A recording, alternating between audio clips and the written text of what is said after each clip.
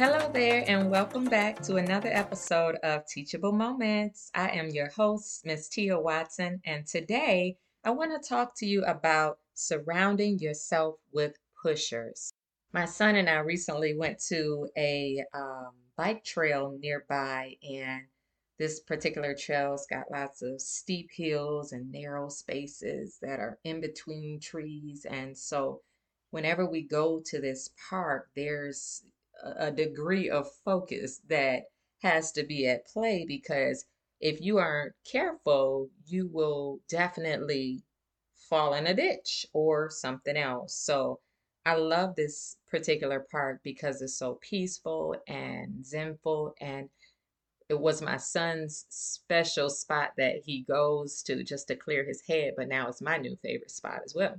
So this particular day, I took my son on a different trail that we weren't used to. And so it was kind of exciting because although I knew which direction we were going, he didn't. And so it was nice. And I remember us coming to this one particular hill, like a descending hill. And as we're going down this hill, I remember my son saying, Mom, we're going to have to turn around and come back up this hill eventually. You realize that, right? And I say to myself, yeah, it'll be fine. Thinking to myself, it's not a big deal. But in all honesty, he was so right. And if I was being truthful with myself, I would have realized that it was going to take extra effort, extra motivation, extra push on both of our end if we wanted to get up that hill. So after we made it to the end of our trail, now it's time for us to turn around and go back.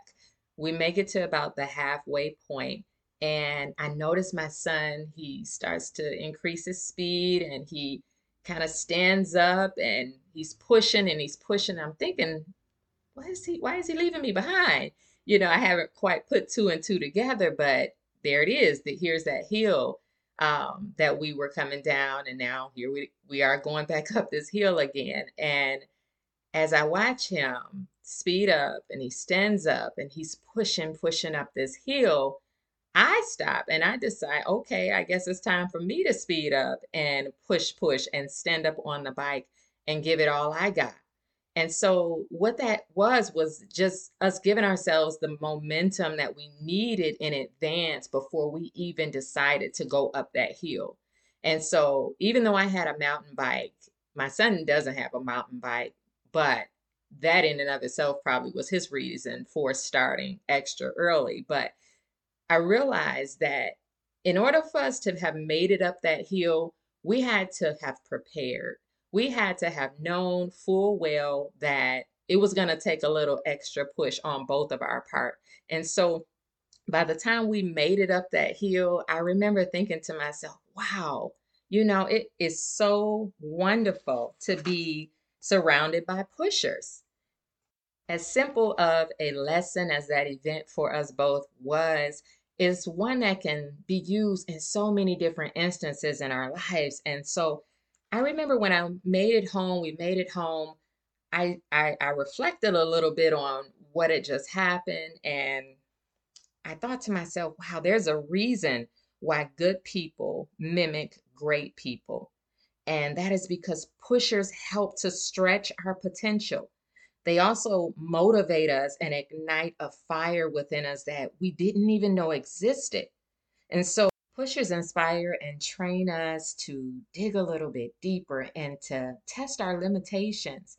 They lead by example, and they've got this contagious energy that somehow creates more pushers. They also challenge us, and they challenge us to press harder, which will literally pull the champion out of us. The more we surround ourselves with other pushers, the sooner we will begin to elevate our own mindset and hold ourselves accountable to the success that we want to achieve for our own lives. Pushers recognize the power in consistency and having healthy habits, and they are natural born leaders. They have a way of teaching others without even noticing. They're forward thinkers who understand and they respect discipline as the necessity for good change. Pushers can see past life's obstacles and maintain a focus on their vision. They are self starters and appreciate the good in others. They explore new opportunities and they have a way of demonstrating fearlessness more often than not. If you're not a pusher, then you may be a puller or just indifferent until you're influenced to sway in either direction. In any case, though, with a little bit of intention, we can all choose who we want to be and take steps to live out that intention. At times, you may find yourself vacillating between both the puller or the pusher, and that's okay. In fact, I think you should be kind to yourself and at least try to recognize and address the influence at hand. The goal is to do your best and not stay on the puller spectrum for too long. Just remember, it's better to walk alone than to walk with a puller. Pullers will slow you down. I want to leave you with a Bible verse, Proverbs 27:17. It reads, "Iron sharpens iron, and one man sharpens another." Thank you so much for listening. I can't wait for you to join me on the next episode of Teachable Moments. Have a great day.